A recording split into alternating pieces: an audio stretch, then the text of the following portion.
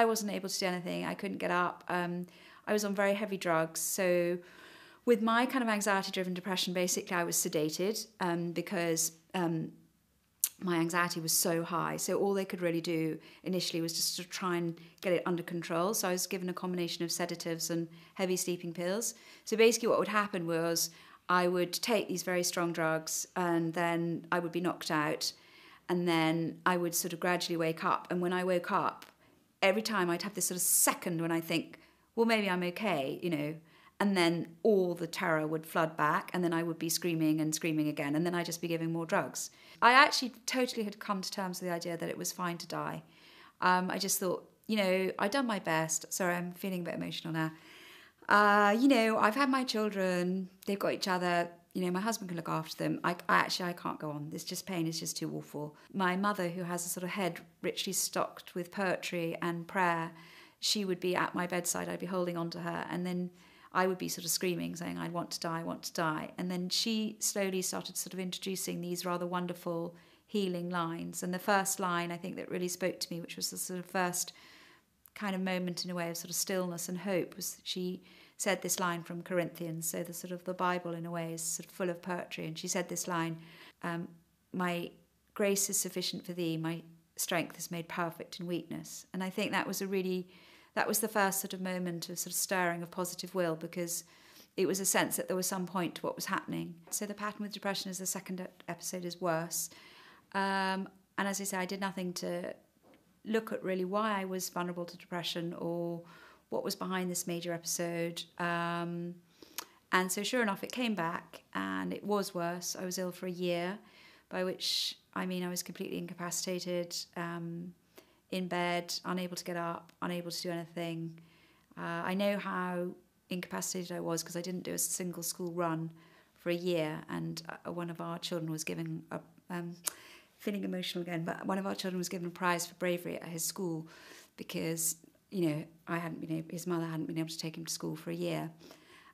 So it was completely debilitating. I wasn't able to be a wife, mother, I ceased to be a journalist. And that was about 9 years ago, and that was the point when I thought, okay, you know what, I'm going to really look at this thing called depression. What a really good therapist can do is you can internalise a different voice in your head. So you could say I had two kind of clashing voices in my head, and I still have them. So I have a kind of depressive voice, which is always there, which is a kind of not good enough, very anxious striving, pushing myself very hard, which does have roots in childhood. I also went to a very competitive school. So there's that voice, but I think what I've built up a lot through therapy is another voice, which is a much gentler, compassionate voice, which is a kind of good enough voice.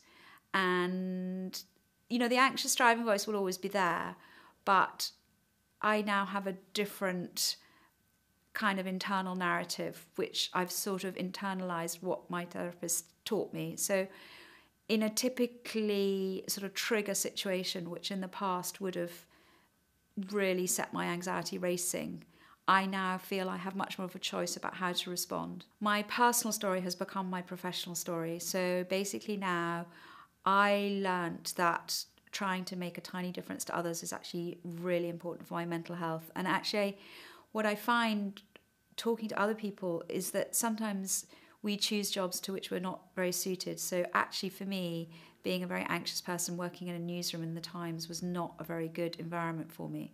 So I now run workshops for mental health charities, and I work alongside mental health charities, and I'm a volunteer at our local prison, and I work with the education department there because there's a huge number of mental health problems in prisons. And I feel that, you know, there's a nice line, again from the Bible, but the Bible is full of poetry. He says, he going through the vale of Baca, make of it a well. And the vale of Baca is the desert.